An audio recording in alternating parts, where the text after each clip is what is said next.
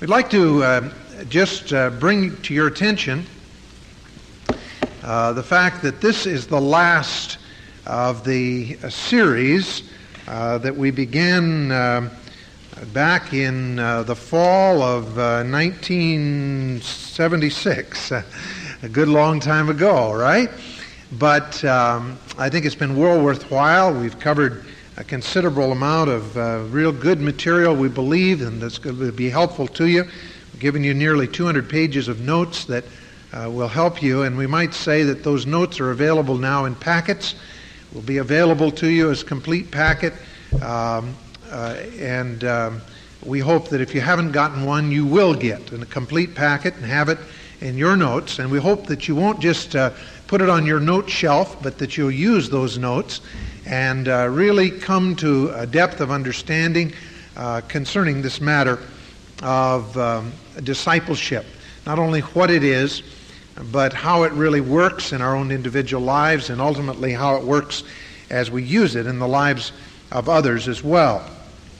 We want to just make it known to you as well that if those packets of material can be of special help to others, we will have a quantity of them available in the office if you are interested in getting additional copies. Our purpose in doing this, though, has been to give a background and a well-rounded understanding of the concept of discipleship. There's a lot of misunderstanding in regard to what discipleship is, and we sought to give to you a biblical definition and biblical methodology that would help you not only to be a disciple of the Lord Jesus Christ, but to point others to be His disciple as well. We pointed out in the very beginning, and we want to stress it here at the end, that the only one true teacher, master, Lord, is Jesus Christ. Therefore, we never disciple people to ourselves. We don't go around having a bunch of disciples. Occasionally somebody will refer to the flock under them or those that they are working with as the individual's disciples. That should be corrected, not only just in a general sense, but in a very specific sense. If anybody ever says something about your disciples, make clear to them that you have no desire to have disciples.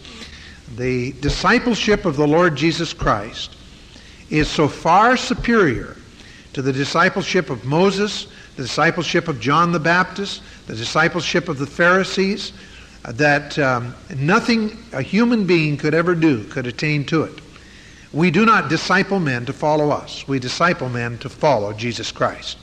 And that should be the goal of discipleship. And it leads, the wrong concept of discipleship leads to all kinds of misunderstanding. It is for this reason that you have groups of people who look to a man who is a leader and will follow him to the ends of the earth because he has been successful in discipling people to himself. And the attitude of every Christian should be that of John the Baptist when people came to him and said, what's happening? This man Jesus is coming along and he is taking away your disciples. Do you remember what John said?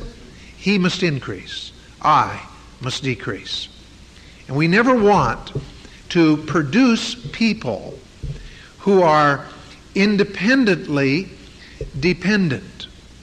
Those that are independent of Christ and dependent upon the counselor.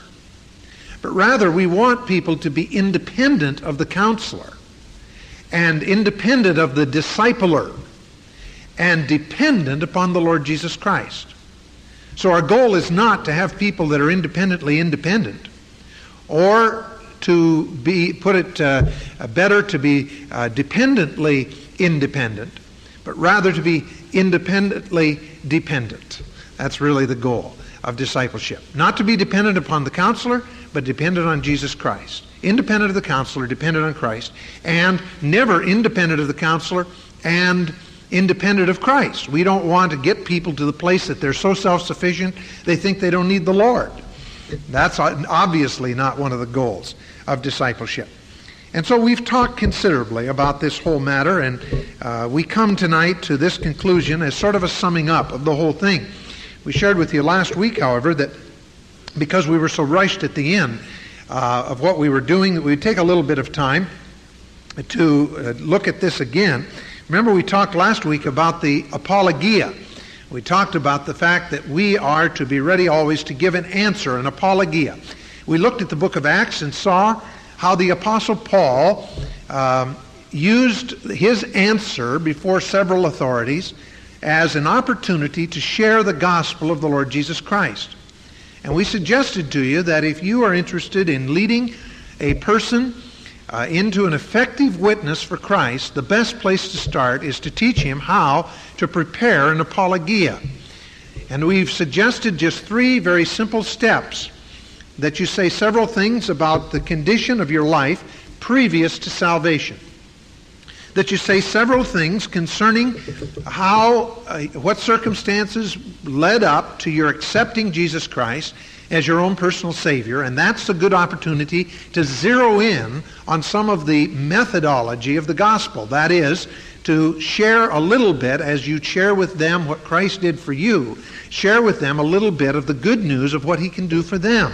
Just make it a part of the testimony.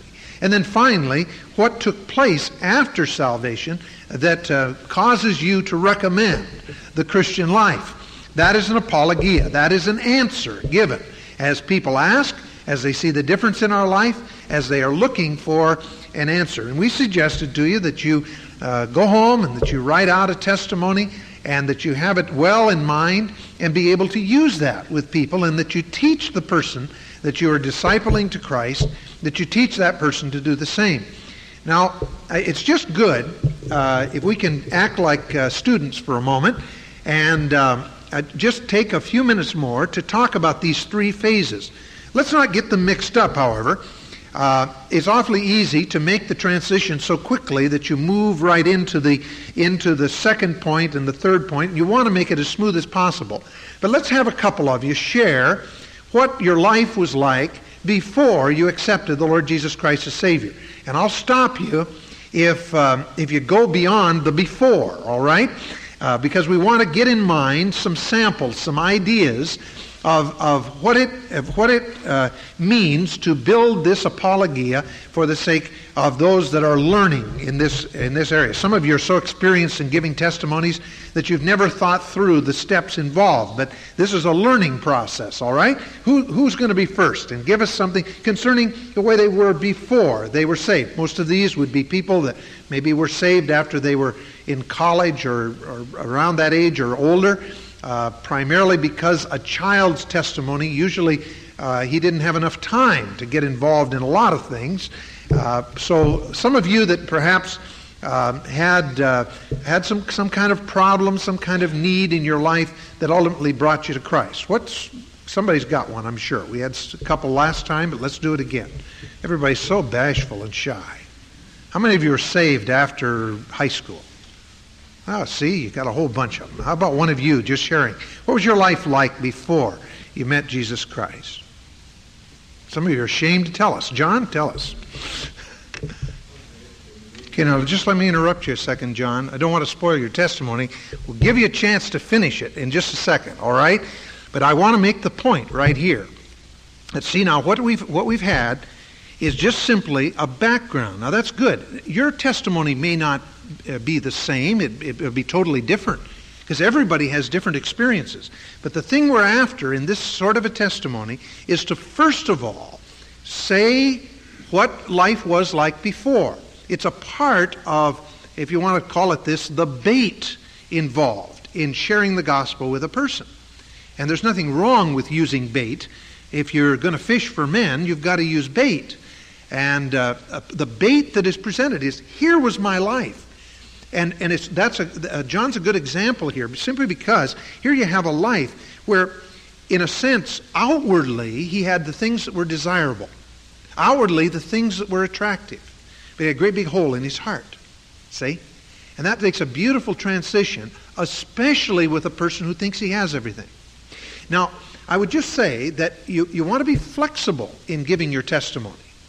Because, first of all, you have the concept and the idea that there are some people who, if you told them that you had everything, they would say, well, that's you, but I had nothing, you see.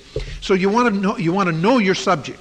If you've got a man, for instance, who's not had a college education and all of these things and so on, you might want to emphasize more the things that would relate better to him, like the drinking and the carousing around, but not finding satisfaction in those things. You understand what I'm saying?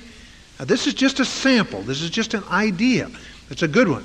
Now, the second thing is, then you tell what were the circumstances that led up to your salvation. John, go ahead. I want to hear the rest of this.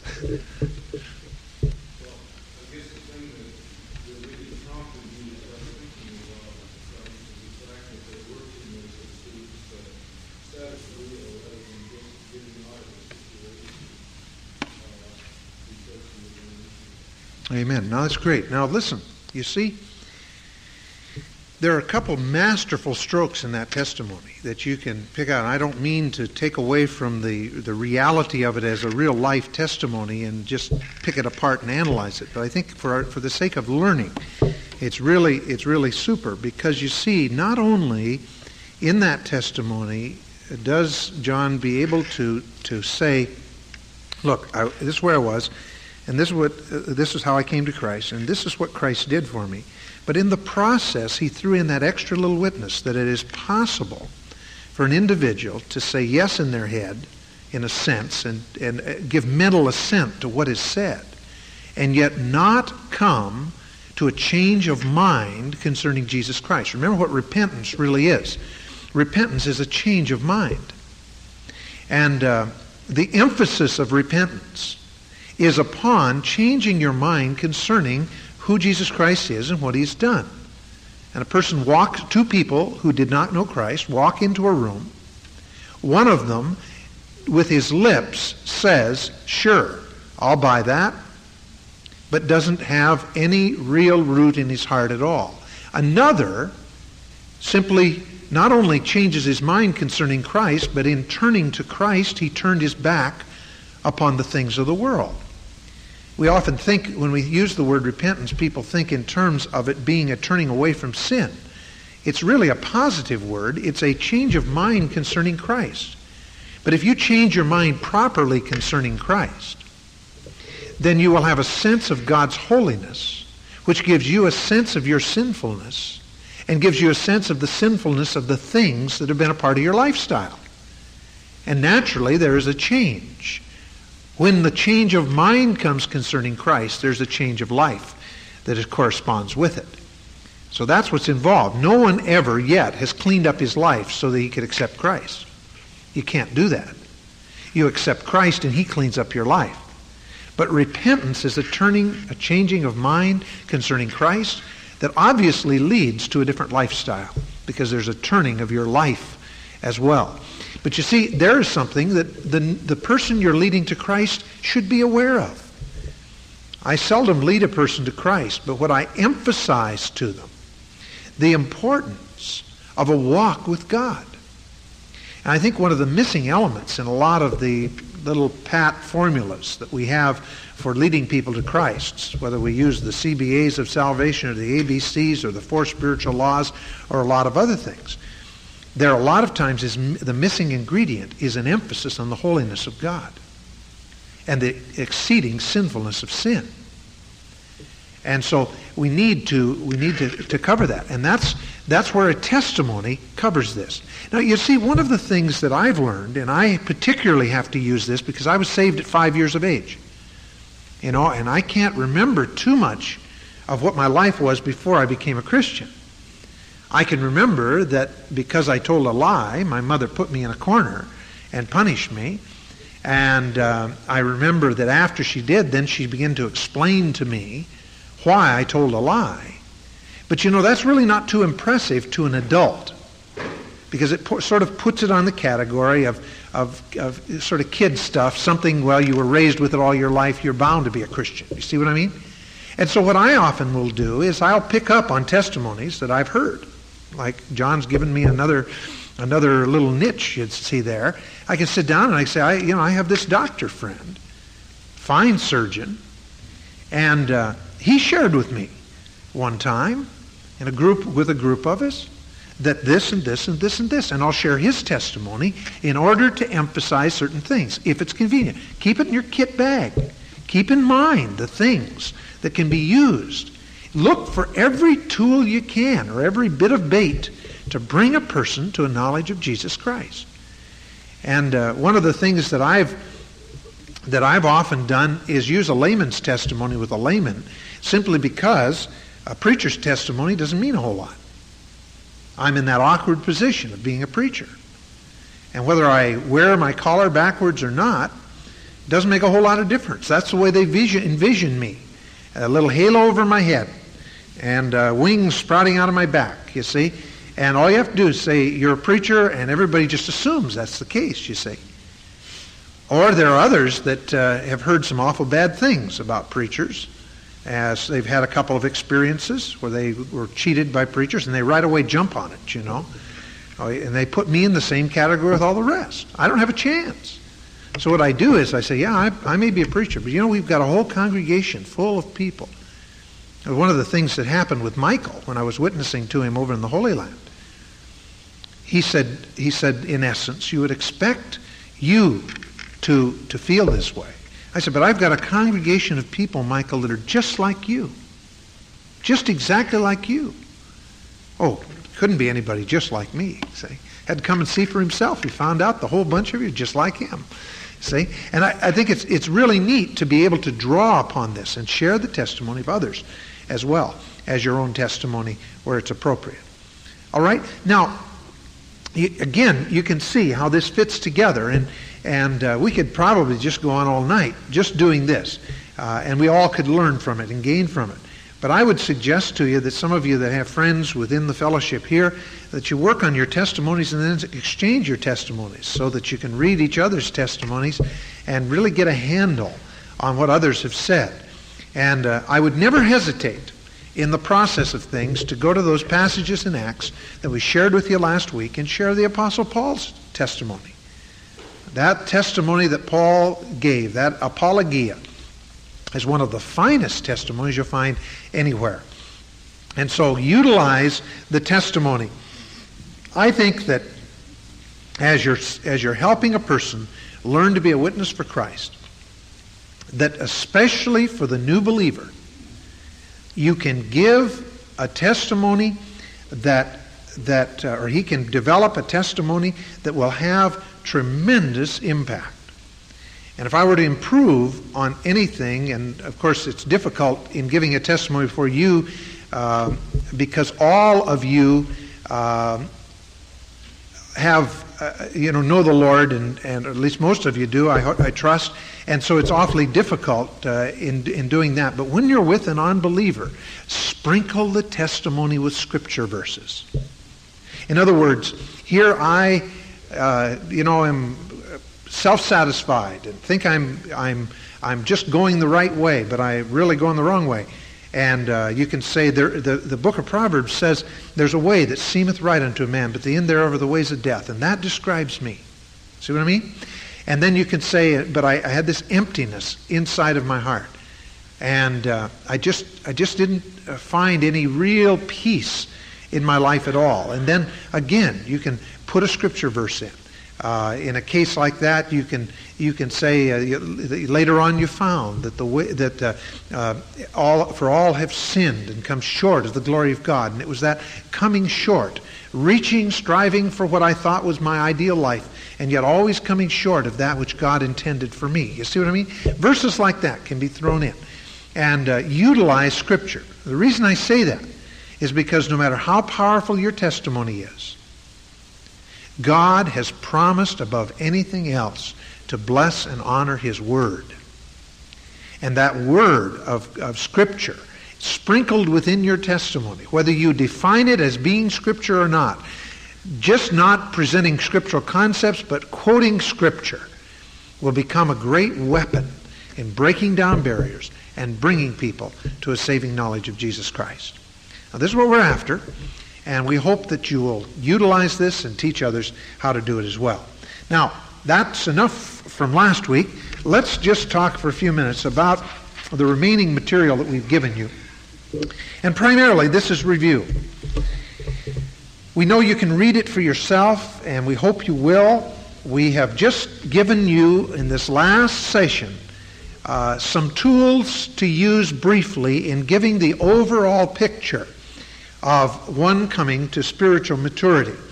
What you have in your notes is a little different. I made a few changes without looking at what we had done in the overhead. There's a little bit of difference, but I think you'll get the point, especially as you look back over your other notes and see the correlation. But there is just a checklist before you of things that you would want to review. First thing is the matter of knowing, not just feeling. The matter of knowing for sure that this individual is indeed saved. Remember that 2 Corinthians 13:5 says, "Examine yourselves whether you be in the faith. Prove your own selves. Know ye not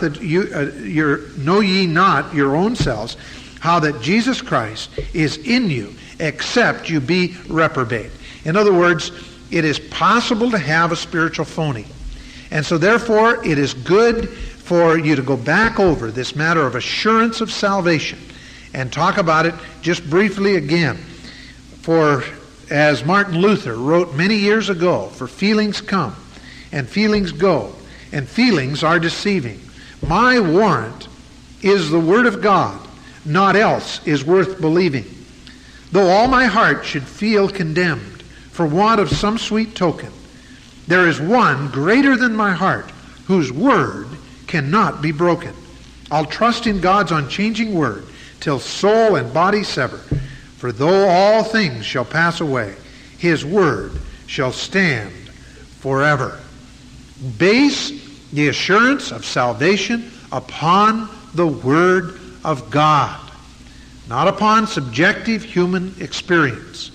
Obviously, there is a subjective part of salvation, and there's a vast difference between a subjective person, or something that is subjective in part, and subjectivism. If a person is involved in subjectivism, it means that everything is evaluated on the basis of how he feels. There is a subjective element to the gospel. There is feeling involved in the gospel. Who of us does not, in some time or another in our spiritual experience, felt extra good when God has done something for us?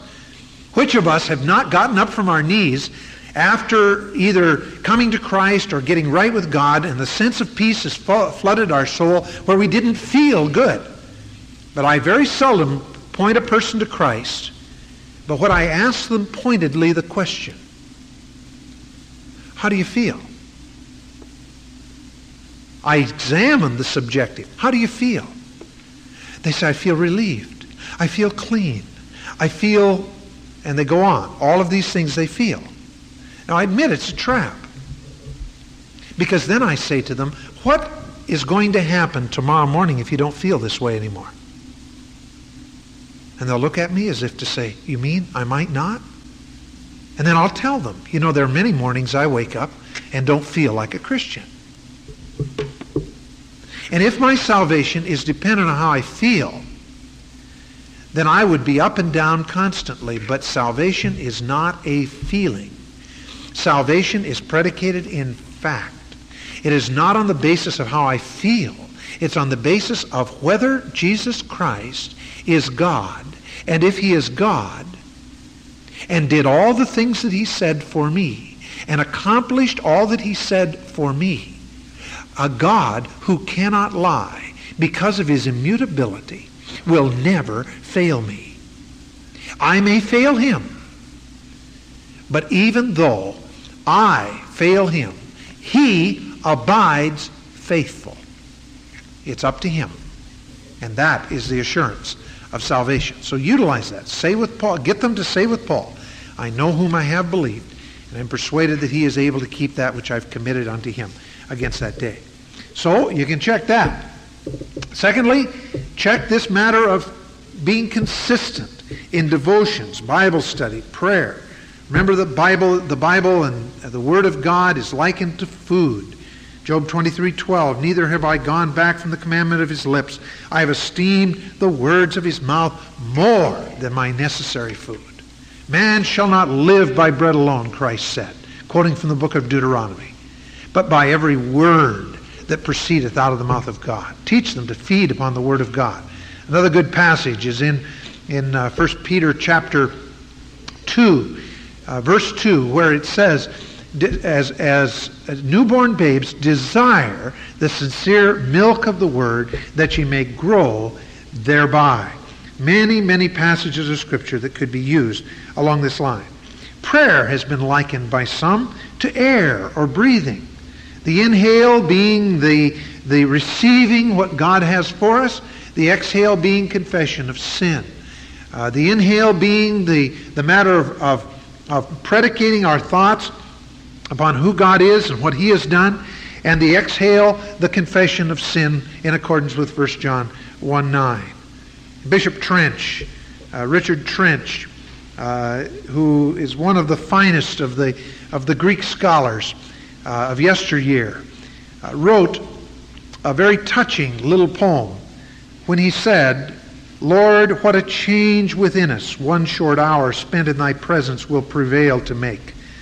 What heavy burdens from our bosoms take. What parched grounds refresh as with a shower. We kneel and all around us seems to lower. We rise and all the distant and the near stands forth in sunny outline, bright and clear. We kneel, how weak. We rise, how full of power. Why therefore should we do ourselves this wrong, or others, that we are not always strong, that we are ever overborne with care, that we should ever be weak or that we should ever weak or heartless be, anxious or troubled, when with us is prayer, and joy and strength and courage are with Thee. Tremendous thing to realize what prayer can do in the life of an individual. The tragedy of it is we don't realize what it will do for us. We don't realize that God's alternative to worry is prayer. So prayer and Bible study are vitally important. And then the person needs to be sure by this time that he is involved in a local church and finding Christian friends and growing in fellowship with them. Hebrews chapter 10, verses 24 and 25 again. And let us consider one another to provoke unto love and to good works. As part of the function of a fellowship of believers. To provoke unto good works. To provoke unto love. Not forsaking the assembling of yourselves together, as the manner of some is. How in the world can you possibly provoke others unto love? How can you possibly provoke them to good works if you're not involved in the ministry of the local church? It's an involvement that all of us should have. And therefore, to fulfill that responsibility, we have to be with Christian people. Reverend Owen Glassburn wrote the words, a room of quiet, a temple of peace, a home of faith where doubting cease, a house of comfort where hope is given, a source of strength to help us to heaven, a place of worship, a place to pray. I found all this in my church today. It's a good word. There's so much more that we gain from fellowship with Christian people. By this time, after these 9-10 weeks that you've spent with this individual in nurturing him and carrying him on in the things of the Lord, by this time, this individual should certainly be involved somewhere in a local church, if not your own church. And I always make it a point when I'm dealing with people to make sure they understand that they should find a good Bible-believing church where they can grow. Somebody I led to the Lord a couple weeks ago said to me, after I'd said this several ways, different ways, and trying to encourage them, I says, you need right away, next Sunday, which was 2 days away, I says, you need right away to get involved in a local church. You need to find a church that teaches God's Word, a church that uses the Bible so that you can carry your Bible and follow along and study. And I'm going on like this. And they said, what's wrong with this one? And I said, nothing's wrong with this one, but I just want you to know that I didn't lead you to Christ to get you into my church. I led you to Christ so that you could grow in grace and in the knowledge of Christ, and I want you to go on with Christ. And I don't want you to get the idea that we go around giving people this message, trying to indoctrinate them to come into our church. It says, you can choose to come to this church if you wish. I'd really enjoy having you visit. But if this church doesn't meet your needs, you should find a church that does. I'm not really scared. They've been here every Sunday since. So, they're liable to get hooked if they hang around too long. But you see what I mean? I think as sincerely as possible, you should tell the person, look, I've got a great church, and it meets all the criteria for me. But I'm not telling you this to get you into my church. I am telling you this because you need to get into a church. You know why you have to do that? You watch. You bring somebody and say, okay, now as a part of your coming and going on with God, you should come to church, and I want you to come with me to my church. 3 weeks later, they move from the community. Guess what? Because they cannot come to your church, they probably won't go to a church at all. Nor will they have any real criteria whereby they could choose a church. And so, again, stress to the person, if they're not already involved in a church, to get involved. If they are, to be consistent in that involvement. Find out where they've been going. I wouldn't hesitate a bit. I never do. When a person says, yeah, I've been going to such and such a church. Well, how often have you been going? Well, I've been going to the Sunday morning service. Really? Is that all? I mean, act nonplussed about it. Of course, this puts you on the spot. If you invite them to the evening service, you might have to show up too, I'm not really worried about the prayer meeting crowd, but some of the rest of them, we'd have to wonder about them, I've had more people come through that door in the last several weeks and say to me, Pastor, do you know so-and-so? And I'll say, yeah, I know him. They said, well, they invited me to be here tonight, and I haven't seen them anywhere. What a joke. I tell you, that's funny. I feel like saying, well, call them up and invite them to come next week. That's really great. But in any event, you know what I mean. And you need to get the person to realize that the Christian life involves more than attending a service. It involves getting into the life of the church, getting into the fabric of what's happening here. See? All right. Then again, make sure concerning this matter of walking in fellowship with Jesus Christ. Ephesians 5:18, be ye constantly being filled with the Holy Spirit. And I would really stress at this point in review the context of Ephesians 5:18. Do you know what the context of Ephesians 5:18 is? Don't be foolish, but understand what the will of God is. You know what the will of God is? Redeeming the time. It starts out. Redeeming the time for the days of evil. The days are evil. All right, how do you redeem the time? How do you make the most of your time? All right? By doing the will of God. Don't be foolish, but understand what the will of God is. What is the will of God? In that context, it's be not drunk with wine wherein is excess, but be ye constantly being filled with the Holy Spirit.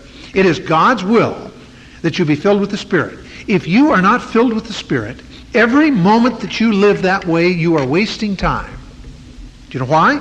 There is no productivity from your life at all in the energy of the flesh. If you're not filled with the Spirit constantly, then every moment that you spend as far as eternity is concerned is a waste of time. That's why I like to do what my father emphasized over and over again, keep short accounts with God. Keep it up to date. Got sin in your life right now? For goodness sakes, don't sit there. Say, Lord, I agree with you, that's sin. Boom. He'll forgive, cleanse, and you can go on. You're filled with the Spirit. But you see, if you fail to confess that sin, then it becomes just a build-up and build-up and build-up of one thing after another.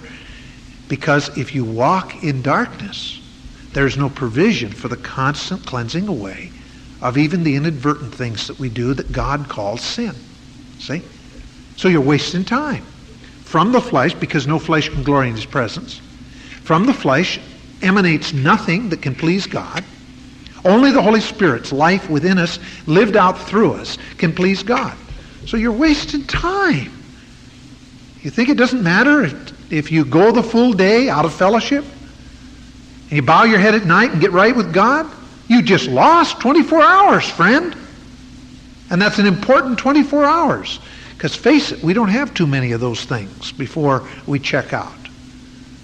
Now, somebody's working on that. I heard in the news today that the scientists are saying, this ought to be real great news for the Christian. The scientists are saying that within the next 50 years, they're going to have the secret to longevity, and everybody's going to be living to be 125. Isn't that great?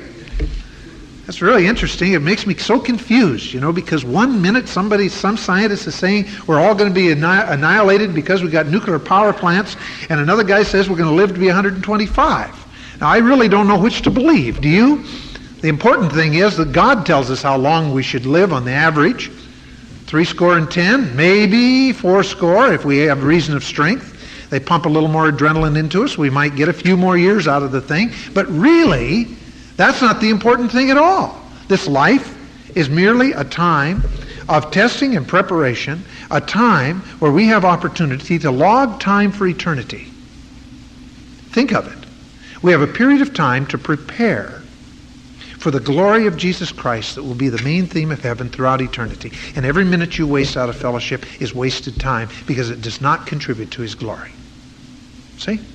All right, now, emphasize that and say with the poet, "Oh, that in me the sacred fire might now begin to glow, burn up the dross of base desire, and let the Spirit flow." That's the thing that Christ was speaking of when he said, "Out of your innermost being shall flow rivers of living water." And this spake he concerning the Spirit. It's the Spirit of God flowing through your life that makes all the difference in the world. Now, we pointed out here the idea in connection with that of reckoning yourself to be dead indeed unto sin. You might just look with me for a moment at Romans 6. We did touch on this, but once again, just realize that there are 4 steps involved here leading to victory in the life of the Christian. First of all, you are to know, verse 6, knowing this, that our old man is crucified with him, that the body of sin might be rendered inoperative or destroyed. Verse 9, knowing that Christ being raised from the dead. First thing is we're to know something. Secondly, we are to reckon. Verse 11, likewise reckon ye also yourselves to be dead indeed unto sin. We've likened that to simply recognizing a fact. Recognizing something is true even though it doesn't seem to be so, right?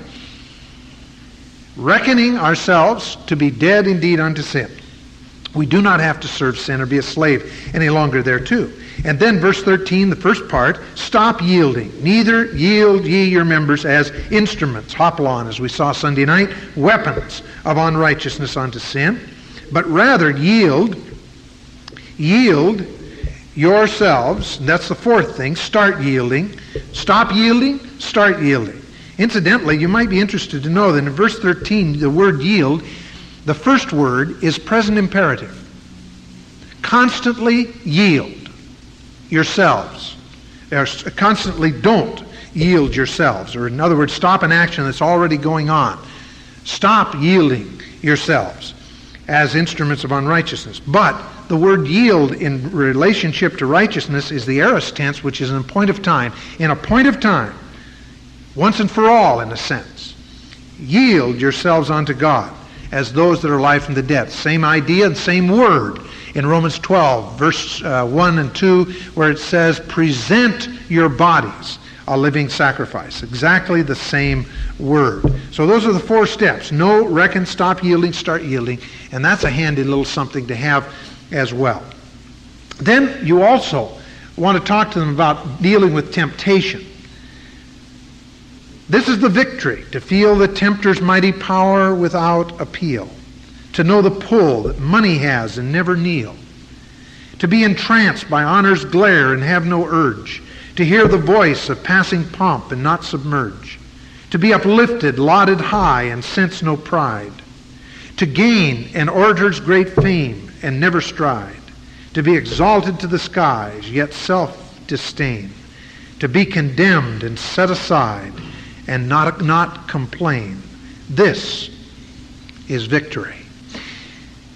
Realize again that temptation is not sin. Christ was tempted, yet without sin. Temptation is not sin. The pull that you feel within your heart, the desire that you feel to do things that are wrong, that is not sin. To yield to it is sin.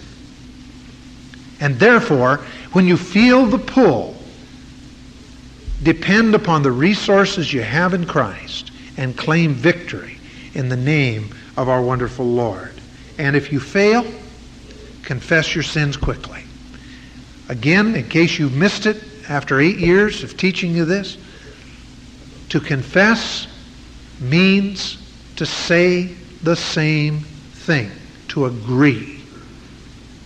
Homologeo means to say the same. Homo, the same. Logeo, a word, a concept, an idea. Therefore, to have the same idea that God has. What does God say? God says your heart is deceitful above all things and desperately wicked. Don't lie to God. Don't say, God, I don't know why I did that. God's not impressed at all with that kind of talk. You know what he wants you to say? God, you're right about me. You're right. You said my heart is deceitful above all things and desperately wicked. I didn't believe it. I thought I could trust my own heart. I found out that I couldn't. I found out that I couldn't trust my own heart. And you were right about me. And you're right about that thing I did. It's sin. And God will immediately forgive you and cleanse you. You can go on talking if you want. But he's not impressed with anything else. He's so happy to have you back as a prodigal son. Come back to his home. He's already killed the fatted calf and put the ring on your finger. So don't even worry about explaining to God just exactly why you fell into the temptation. Now, Lord, it was like this, you see. I mean, I really want you to understand that I didn't mean to do that. You know good and well you meant to do that or you wouldn't have done it. It's just that you didn't know how mean you could be. You didn't know how sinful you could be. If you just agree with God concerning that, you'll be a whole lot better off. I read a funny little thing today. A little girl was crying and somebody asked her what was the matter. Oh, she said, things are terrible at our house. Mom lost her psychology book and now she's using her own judgment. Well, I thought immediately, that's a fascinating little thing, but how much better it would be, if people would just realize that when people lay this book aside and start using their own judgment, we're in big trouble. That's exactly what Proverbs 3, 5, and 6 tells us. Trust in the Lord with all your heart and lean not unto your own understanding. Did you hear that? Don't trust your own judgment. In all your ways acknowledge him, and he will call the shots for your life. He will direct your paths. You see, that's all the difference in the world. And so you're in trouble anytime you put this aside and use your own judgment. And so we praise God for those that are following the Word of God. All right. Now, develop as well the habit of prompt obedience. Prompt obedience. Emphasize this again. Whatsoever we have, or whatsoever we ask, we receive of him because we do two things. Keep his commandments and do the things that are pleasing in his sight. That's in 1 John 3, 22. And again, just thinking in terms of this matter of obedience. Many years ago, I was struck with some of George MacDonald's poems and memorized several little parts of some of them. And this particular one is one that really is gripping in terms of obedience. I said, let me walk in the field. He said, no, walk in the town. I said, there are no flowers there. He said, no flowers, but a crown. I said, but the skies are black, and there's nothing but noise and din. And he wept as he sent me back. There's more, he said. There's sin. I said, but the air is thick, and fogs are veiling the sun. He answered, yet souls are sick, and souls in the dark undone. I said, I shall miss the light, and friends will miss me, they say. He answered, choose tonight, if I am to miss you or they. I pleaded for time to be given. He said, is it hard to decide? It will not seem hard in heaven to have followed the steps of your guide. I cast one look at the fields, then set my face to the town. He said, my child, do you yield? Will you leave the flowers for the crown? Then into his hand went mine, and into my heart came he. And I walk in a light divine, the path I had feared to see. We have to teach people that obedience to Christ is by far the superior course of action. There's so many people that are like Saul. Yea, I have performed the commandment of the Lord. In the 15th chapter of 1 Samuel. And Samuel says, sorry, I can't hear what you're saying. All I can hear is the bleating of the sheep that you have taken in disobedience. Oh, but the sheep, you understand. I got them so I could sacrifice them to God. Oh, my friend, listen. Hear Samuel's words. Behold, to obey is better than sacrifice, and to hearken than the fat of rams. For rebellion is as the sin of witchcraft, and disobedience as iniquity and idolatry. You know why disobedience is as iniquity and idolatry? Simply because whenever you disobey, you set yourself up as God. What could be more like idolatry than for you to worship you instead of worshiping Him? I believe that obedience is one of the highest acts of worship that man can do. And you can go through all kinds of form and ritual, and God will not be impressed until when He prompts you, you obey. Well, again, all this is review. We've got to quit reviewing here in a minute. Stress the importance of being in the center of God's will. Pick up every illustration you can to try to convince the people that he that does the will of God abides forever. When I stand at the judgment seat of Christ and He shows me His plan for me, the plan of my life as it might have been, had He had His way, and I see how I blocked Him here and I checked Him there, and I would not yield my will. Will there be grief in my Savior's eyes? Grief, though He loves me still? He would have me rich, and I stand there poor, stripped of all but His grace, while memory runs like a hunted thing down the paths I cannot retrace. Then my desolate heart will well nigh break with the tears that I cannot shed. I shall cover my face with my empty hands. I shall bow my uncrowned head. Lord, of the years that are left to me, I give them to Thy hand. Take me and break me, mold me to the pattern Thou hast planned. Now that should be the attitude of believers today. His will. Nothing more, nothing less, nothing else, and at any cost. That should be our theme. And that's what we should teach others to have as well, to live in the center of His will. Teach them to be an effective witness. Ye shall receive power after that the Holy Spirit has come upon you, and ye shall be witnesses unto me. Teach them how to use the apologia. And remember that the life must back up the lip. For me 'twas not the truth you taught, to you so clear, to me so dim. But when you came to me, you brought a sense of Him. And from your eyes He beckons me, and from your heart His love is shed, till I lose sight of you and see the Christ instead. That should be true of you as the discipler. It should be true of the person who is seeking to be a witness to another.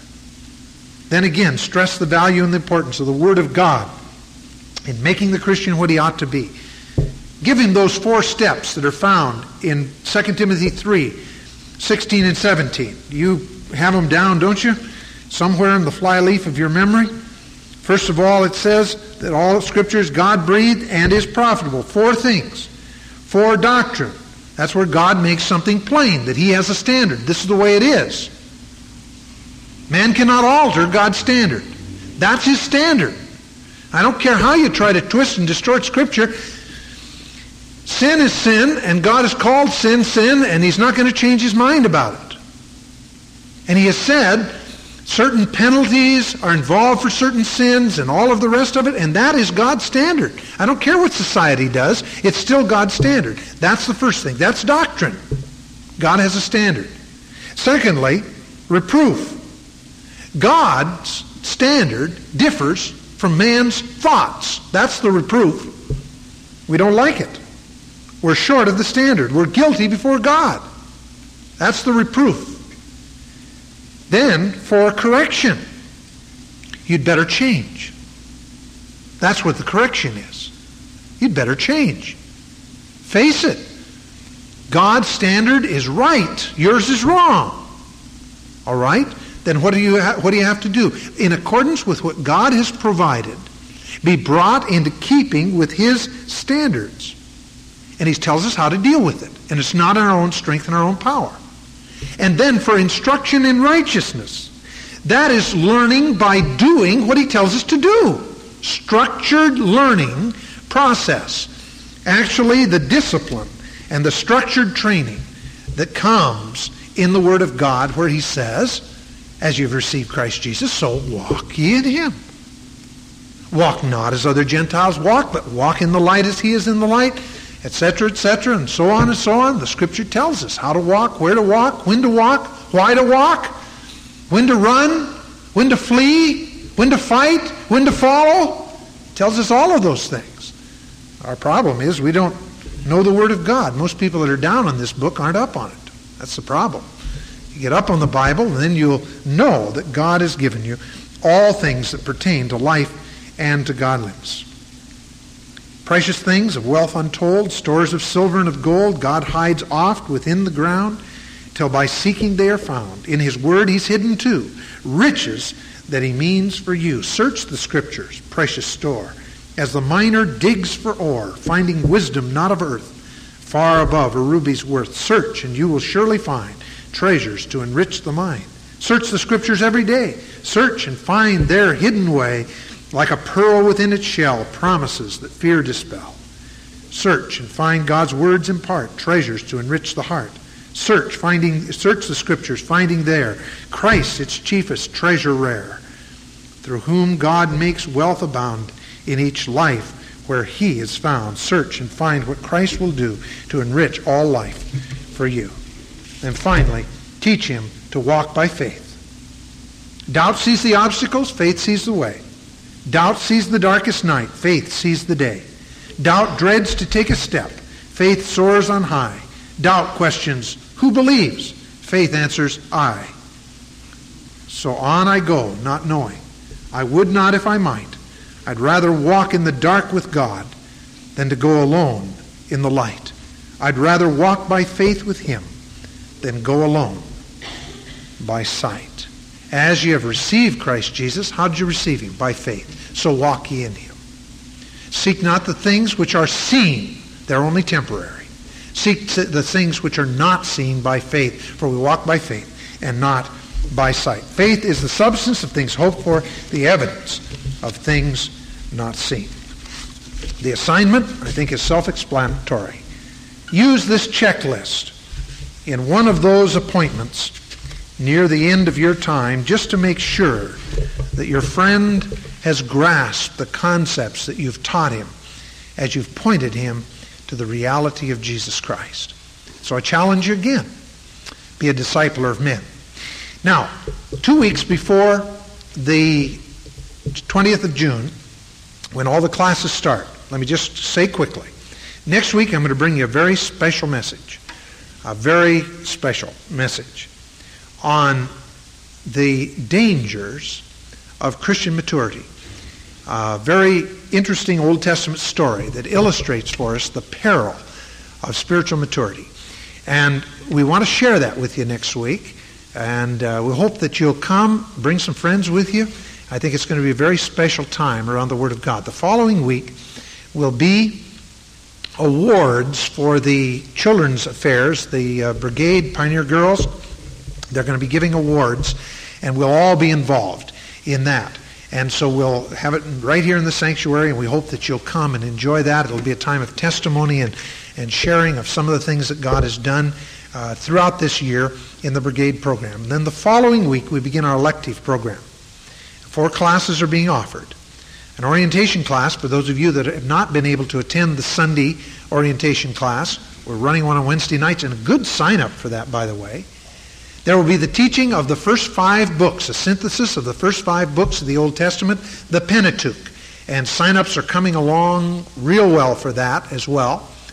And then we have a good-sized class taking Bible study methods. Keith Copley, who finished his 2nd year at Dallas Seminary, will be teaching that. It basically is the freshman course on Bible study methods that they teach at Dallas Seminary. Howard Hendricks teaches it, and he'll be teaching basically that same course. And then the last class is a class that we'll be teaching that'll just be open to anyone that wants to come through the time on the fruit of the Spirit. called it A Fruitful Vine. We'll be looking at the words that are involved in the fruit of the Spirit, explaining what they are so that you understand not only what the fruit of the Spirit is, but also all of the connotations in Scripture that give us an understanding of what God expects for us in that regard and what the Holy Spirit wants to produce through the life of the believer. So we'll be talking about that, and we have a good group of those people as well. So it's going to be a great summer of learning. We have a program for the whole family, Blast for the children, and teenage activities for the young people. College young people during the summer will be gathering with us because many of them wanted to take Bible study methods and some of these other things. And so they'll be with us. But we have a program for the entire family throughout the summer. We don't slow down around here in the summer. We just change gears just a little bit, put it in overdrive, and keep moving. And so if you expect a sweet slumbering summer, you'll have to find some place to sleep other than here, because we're going to keep moving. And we hope that you'll be able to join us. Let's pray together. Father, thank you so much for what we know you're going to do in our hearts and lives. And Lord, we pray that you will help us to be very, very wise in even the choice of those classes that we'll take during the summer. We want more than anything else in the world to be in the center of your will in everything that we do. And so guide some to take those classes that are most pertinent for them, and guide each teacher and give them the direction they need to bring forth the truth from your word that will cause real growth. We pray that the reality of Jesus Christ will be seen in all that we do. And then, Lord, as we have come to the conclusion of this time together in studying this very interesting study of discipleship, oh Lord, will you please just give us a desire to disciple others and then bring divine encounters across our path so we can lead them to Christ, nurture them, disciple them, teach them how to reproduce so that we'll see multiplication in the church rather than merely addition. We'll praise you in Christ's name. Amen.